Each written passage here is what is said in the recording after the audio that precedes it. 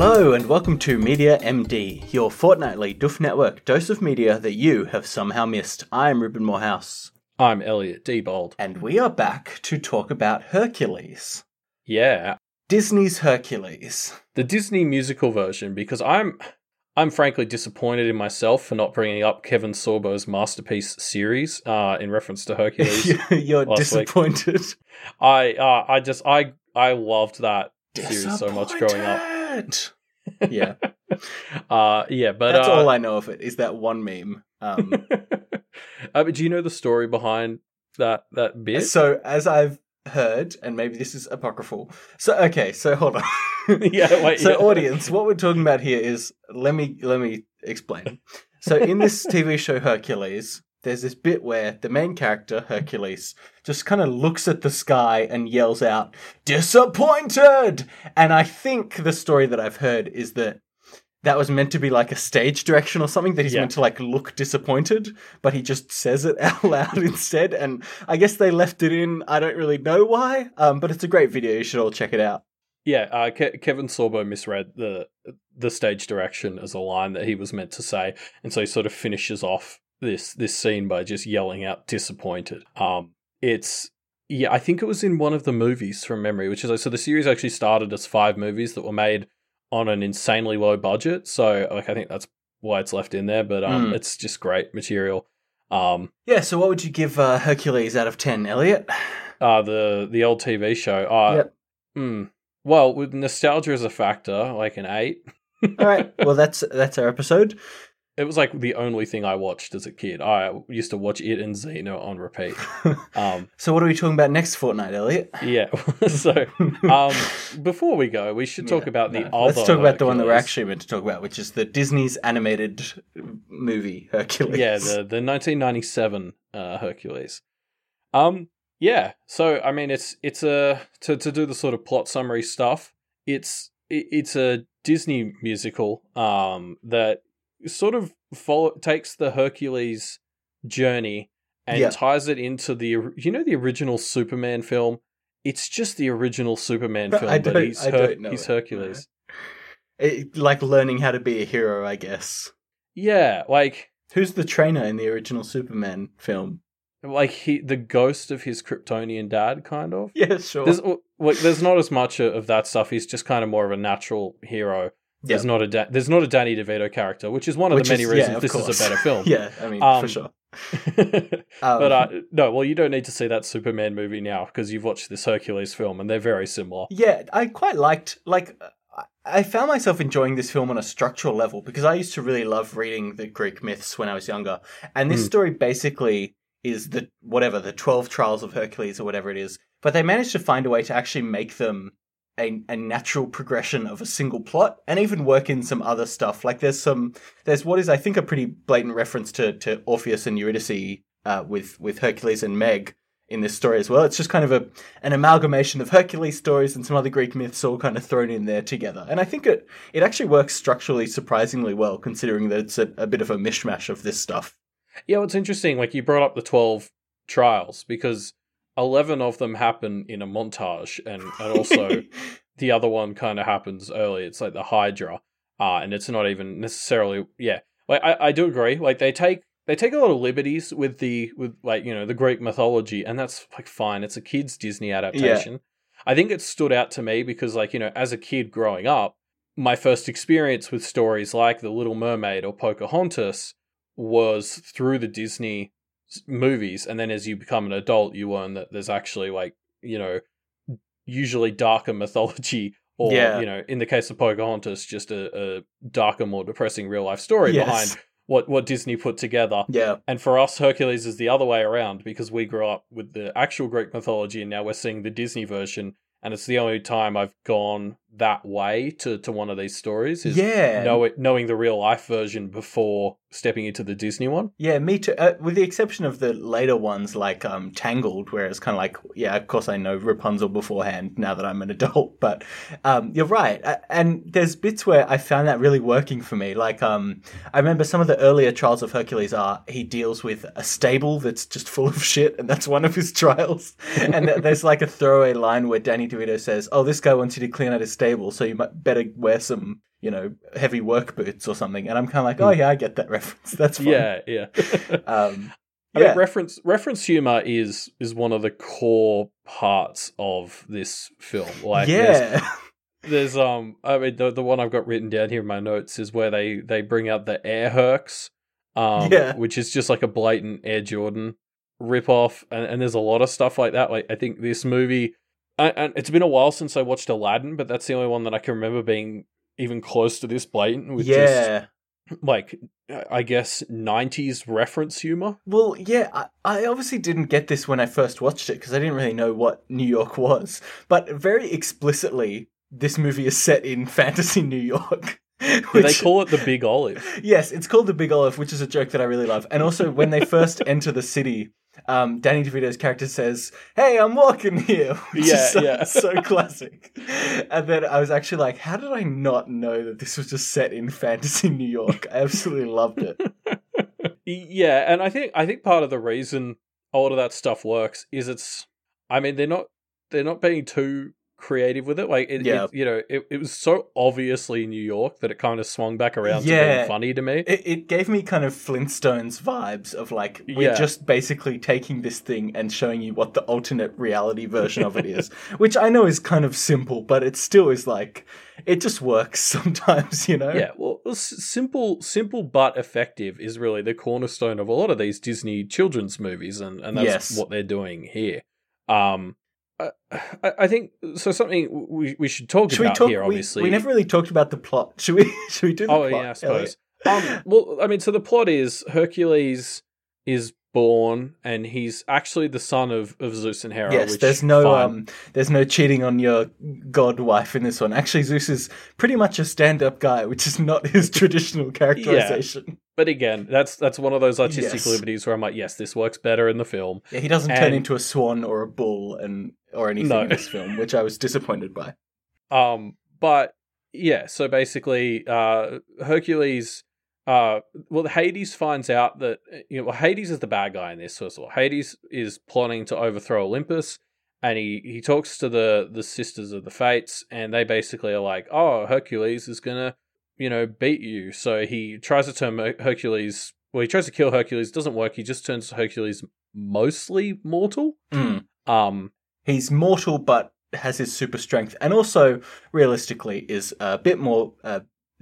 Invulnerable than most immortals would be. Yeah, classic brute classification, really. Yes. And so, yeah, I mean, from there, Hercules manages to survive. Hades doesn't know, so it goes for kind of 18 years. Hercules has grown up.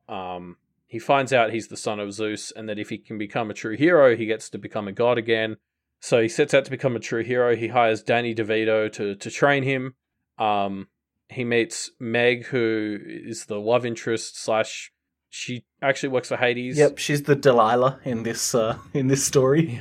I'm pretty convinced that the original draft of this movie might have had Meg as the main character because she's far and away the most interesting person in the whole film. She is fascinating, isn't she? She. I mean, this is a 97 film, so we weren't in super progressive times.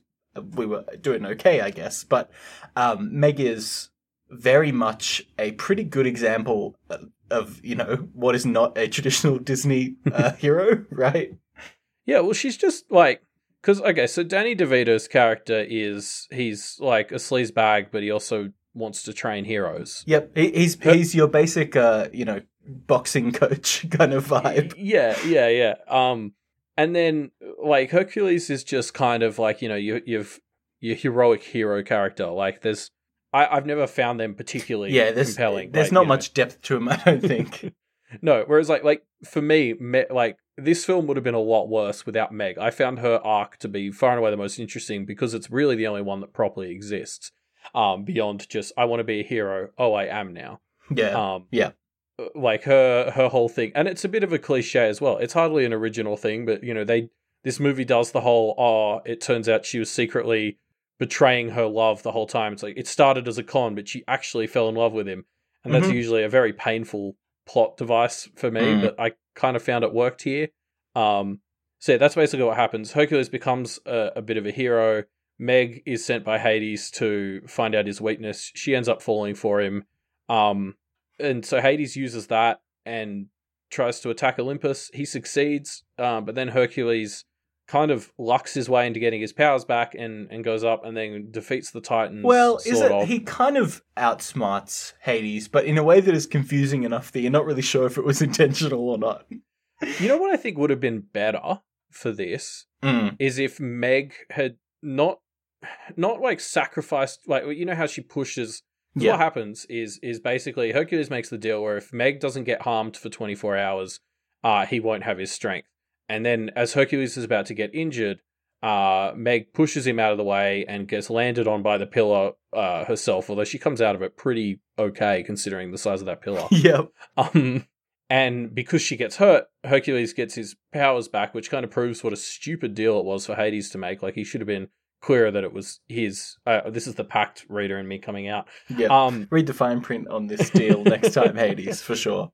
But like, I think it kind of would have worked even better for me if it hadn't been Meg pushing Hercules out of danger himself. But I don't know. Like, now I'm second guessing this idea because I want to say, like, I'm basically suggesting self-harm, which is, like, obviously not good. But it could be done in a very minor way. Like, if she just kind of scratches her arm, for example. Yeah, exactly. But, like, if it had been her sacrificing herself, I don't know, maybe I'm changing my mind as I'm trying to make this case. I think maybe they did do it right. But Meg kind of sacrifices herself showing she actually did care about Hercules, and then he gets his powers back. He goes to Olympus, where he frees Zeus, and then it turns out they didn't really need him anyway, because he doesn't. Like, they just beat the Titans. Like, I don't understand what changes between the Titans beating the Olympians, and then Hercules rescues them, and then they just beat the Titans really easily from there. I don't understand. I mean, Hercules must just have some sort of morale-boosting power. Yeah, that was his other power that they didn't touch on that much, is he really boosts morale. No, you're right. There are bits of this that are a bit kind of like, and now it's this part of the movie where the heroes win, and so you won, yay.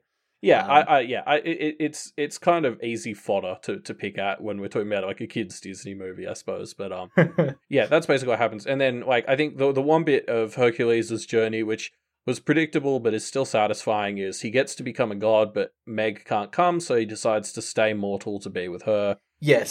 It's nice. Like, it's a cliche for a reason. It works, and everything sort of ends. Yeah, there are a few bits like that where Hercules almost has compelling character development, but it doesn't quite land. I think something that I quite liked was there's a bit where Hercules actually just full-on slaps Danny DeVito and clearly injures him, and it's this kind of recurring motif that happened earlier in the story and then was kind of dropped of Hercules can't control his own strength. And there could have been a better way to weave that all together that led to some better developments for him, and it doesn't quite land as satisfyingly as you want, but again, it's a 97 Disney movie, so you're not going to be too harsh of a judge, I guess.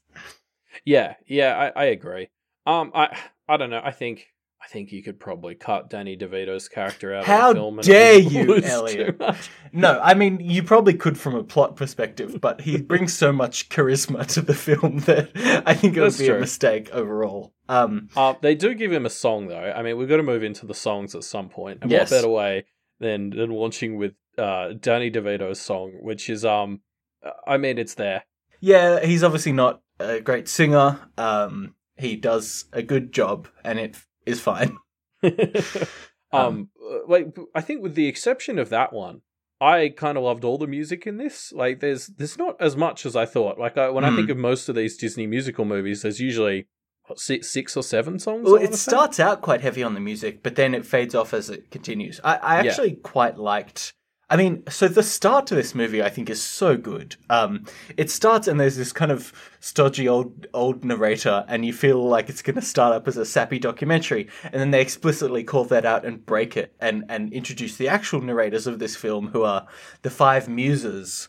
And they have this really, really, really entertaining sequence to start off the movie that is also really beautifully animated, and I just really found myself getting into it. Yeah, that, like, they managed to fit in so much boring backstory that was just kind of monologued out by dressing it up in the song and a kind of jazzy, funky intro song.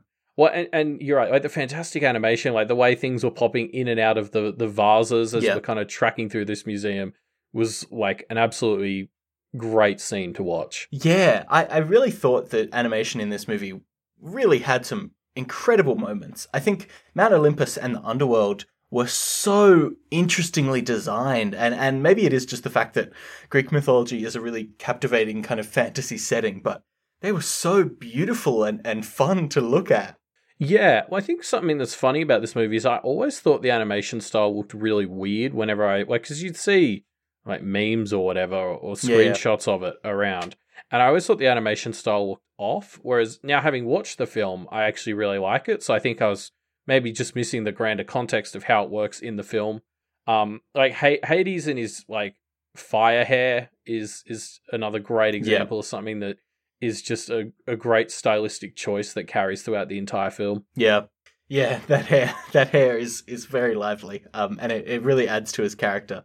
Yeah, and like the humans themselves, like Hercules looks like a classic Disney animated human crossed with like a statue of Hercules. Yeah, the way that characters just look like they could be on a vase most of this movie is pretty incredible. Yeah, it's a great choice. I think there's this bit that I really liked where he's fighting the Hydra and he kind of falls into this mess of heads, and it suddenly just becomes all kind of red and grim and bizarre, and it just made me think, man, this animation is so beautiful. And most of the time it's a bit more standard than that, but sometimes they really just go wild with it. Or in this intro scene with the muses, sometimes they'll just kind of freak out. There's like this weird, hectic, unsettling vibe where they suddenly just are really energetic. And it's so strange and like captivating. I loved it. Yeah, same. Something else I noticed, like just jumping back to the songs quickly, like a lot of the songs were quite split up. Like I don't like there's usually like if I think more about stage musicals or even some of the Disney ones, you have you'll have a song in the first act and then it's sort of musical motifs will get repeated in other parts, and there might even be the reprise later.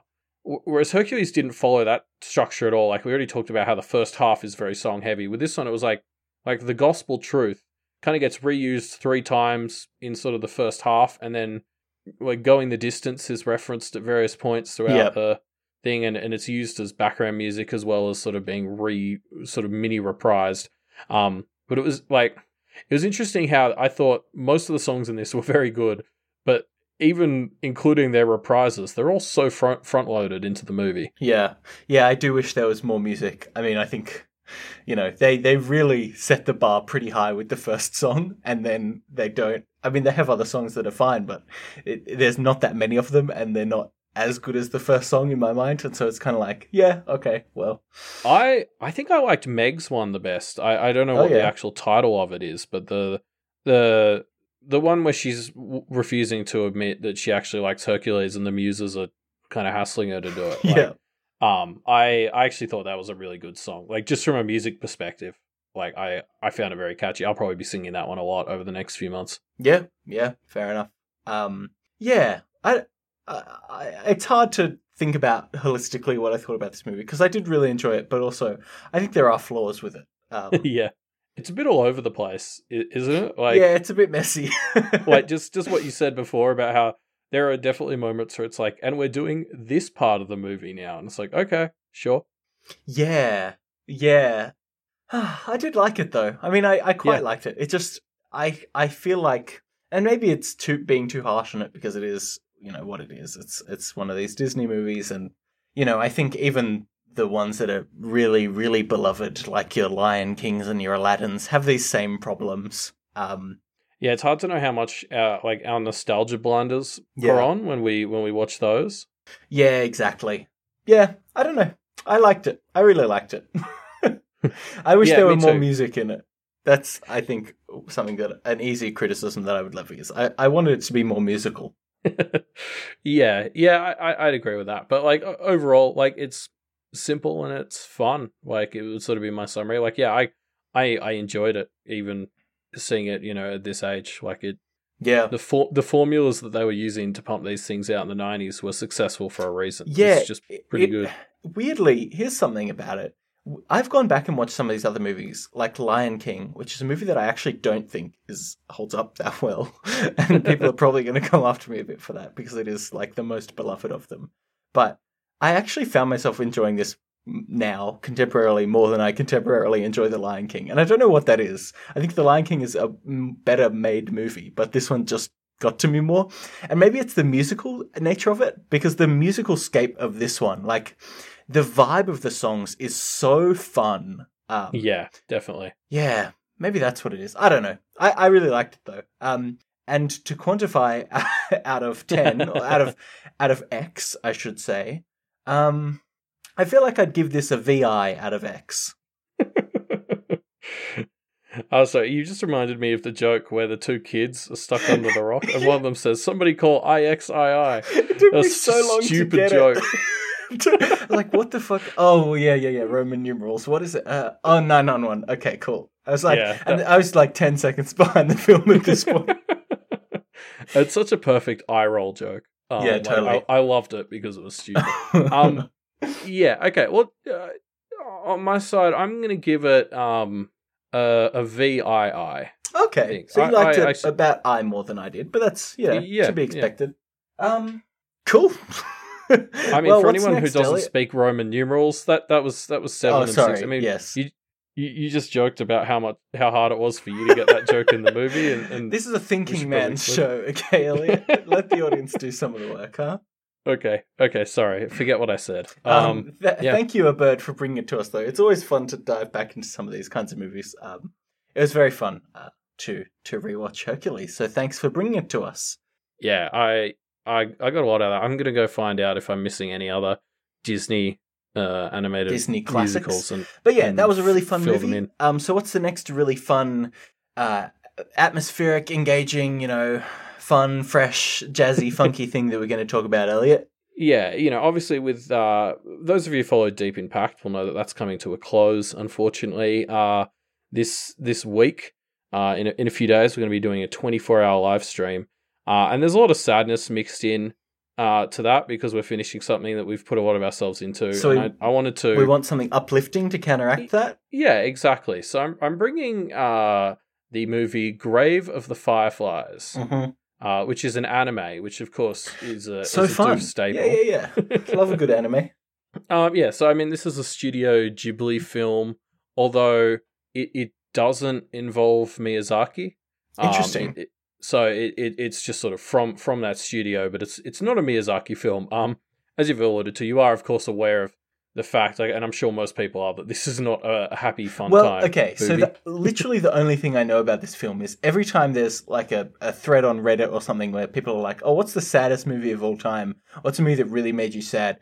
This movie always comes up, and I've never watched it or found out anything about it other than it always makes people really sad. So I'm really excited that you've brought it to this happy, fun show. Yeah, and in fact, I kind of almost want to leave the prescription there in some ways because I went into this blind and it hit me pretty hard because of that. Like, I don't want to tell you too much going in. I will just sort of say it's it's sort of set back in the Second World War, which obviously Okay, I see what's happening here. I'll leave it there. Just and it's I'm assuming it takes place somewhere in Japan. Yes. Okay. All right. I see where we're going here, Elliot. So yeah, it's an intense film. I think it does a really, really fantastic job at setting the tone it's going for, which is a very, upsetting one. But it's a very effective movie. There are quite a few anime films that I've really liked over the years, and I think this is the one that would probably take the cake. In that regard, I don't think anything else has hit me this hard. Okay. I don't think that's necessarily a good review, a recommendation, but I'm sure there are a lot of things to really enjoy and appreciate about this film, and so we can talk about those and not just about how sad it is. Any other stuff that you want to warn us about before we go in, I suppose? No. I think this is. I think you're going to enjoy this movie. I think everyone enjoys it. It is very good. I just want to make sure people are ready for the fact that it's don't sit down expecting a fun family romp like we just experienced. Okay, well, we'll do that, and we'll talk about it in a fortnight. I know I'm gonna get things out of it. I'm just daunted by sitting down knowing it's gonna make me sad. If you want to be sad, why not follow us on Twitter, which is just a sad place to be. Not our Twitter, though. Our Twitter's fun and happy, unlike all other Twitters. So go to @MediaMD Podcast and you can follow the show. Yeah, well, actually, because, yes, while this episode's out, I've already done my last live read, which will I'm assuming my last packed live read will be sad. But then after that, it's going to be a happy place again. So, yay! Well, until we start tweeting about Grave of the Fireflies. I'll do a live watch of that and we'll bring it back down again. You can also leave us a review on iTunes. Every review helps us get into the algorithm, and then the algorithm spits out recommendations to other people, and they might come along and listen. Yeah. And the more we grow, the more time and effort we can dedicate into making this podcast as good as we can. Yeah, totally. If you want to leave us your thoughts on Grave of the Fireflies, you can shoot us an email at mediamdpodcast@gmail.com. Or if you head to mediamdpodcast.com, there's a little microphone button and you can send us a voice message, which is what Abird did, our patron who got us to watch Hercules. Thanks, Abird. You can be just like Abird and do that. Yes. And speaking of patrons, Doof, which we are a proud member of, is entirely sponsored by our patrons. So if you head on over to patreon.com/Doof Media, you can see all the awesome stuff you get for becoming one of our patrons. There's a bunch of cool perks. We have Hey, Doof Elliot, and chill hold sessions. On. Are you telling me that I don't just get all this great content? If I support the content I love, I also get other cool things too? That's exactly what I'm saying. I'm going to go do it right now. I'm back. I did it. Whew. Okay, well, that's one down. Now it's your turn. Mm-hmm. I'm staring at the listener, but pointing. You can't see it I'm pointing at my camera right now. Yeah. So so go do it. Yeah, I've shown you that it's possible. I just tried it. It worked. So you can do it too. For links to all these things that we just mentioned, you can head to doofmedia.com. That'll link you to our Twitter, all our episodes, our Patreon, all that good stuff. Oh, and on there is also the previous clues for the Media MD ARG, where you can help us figure out just who is Dr. MD and why is man so strong. Elliot, why don't you tell the listeners this fortnight's clue? Purell. Purell, and we'll see you next fortnight.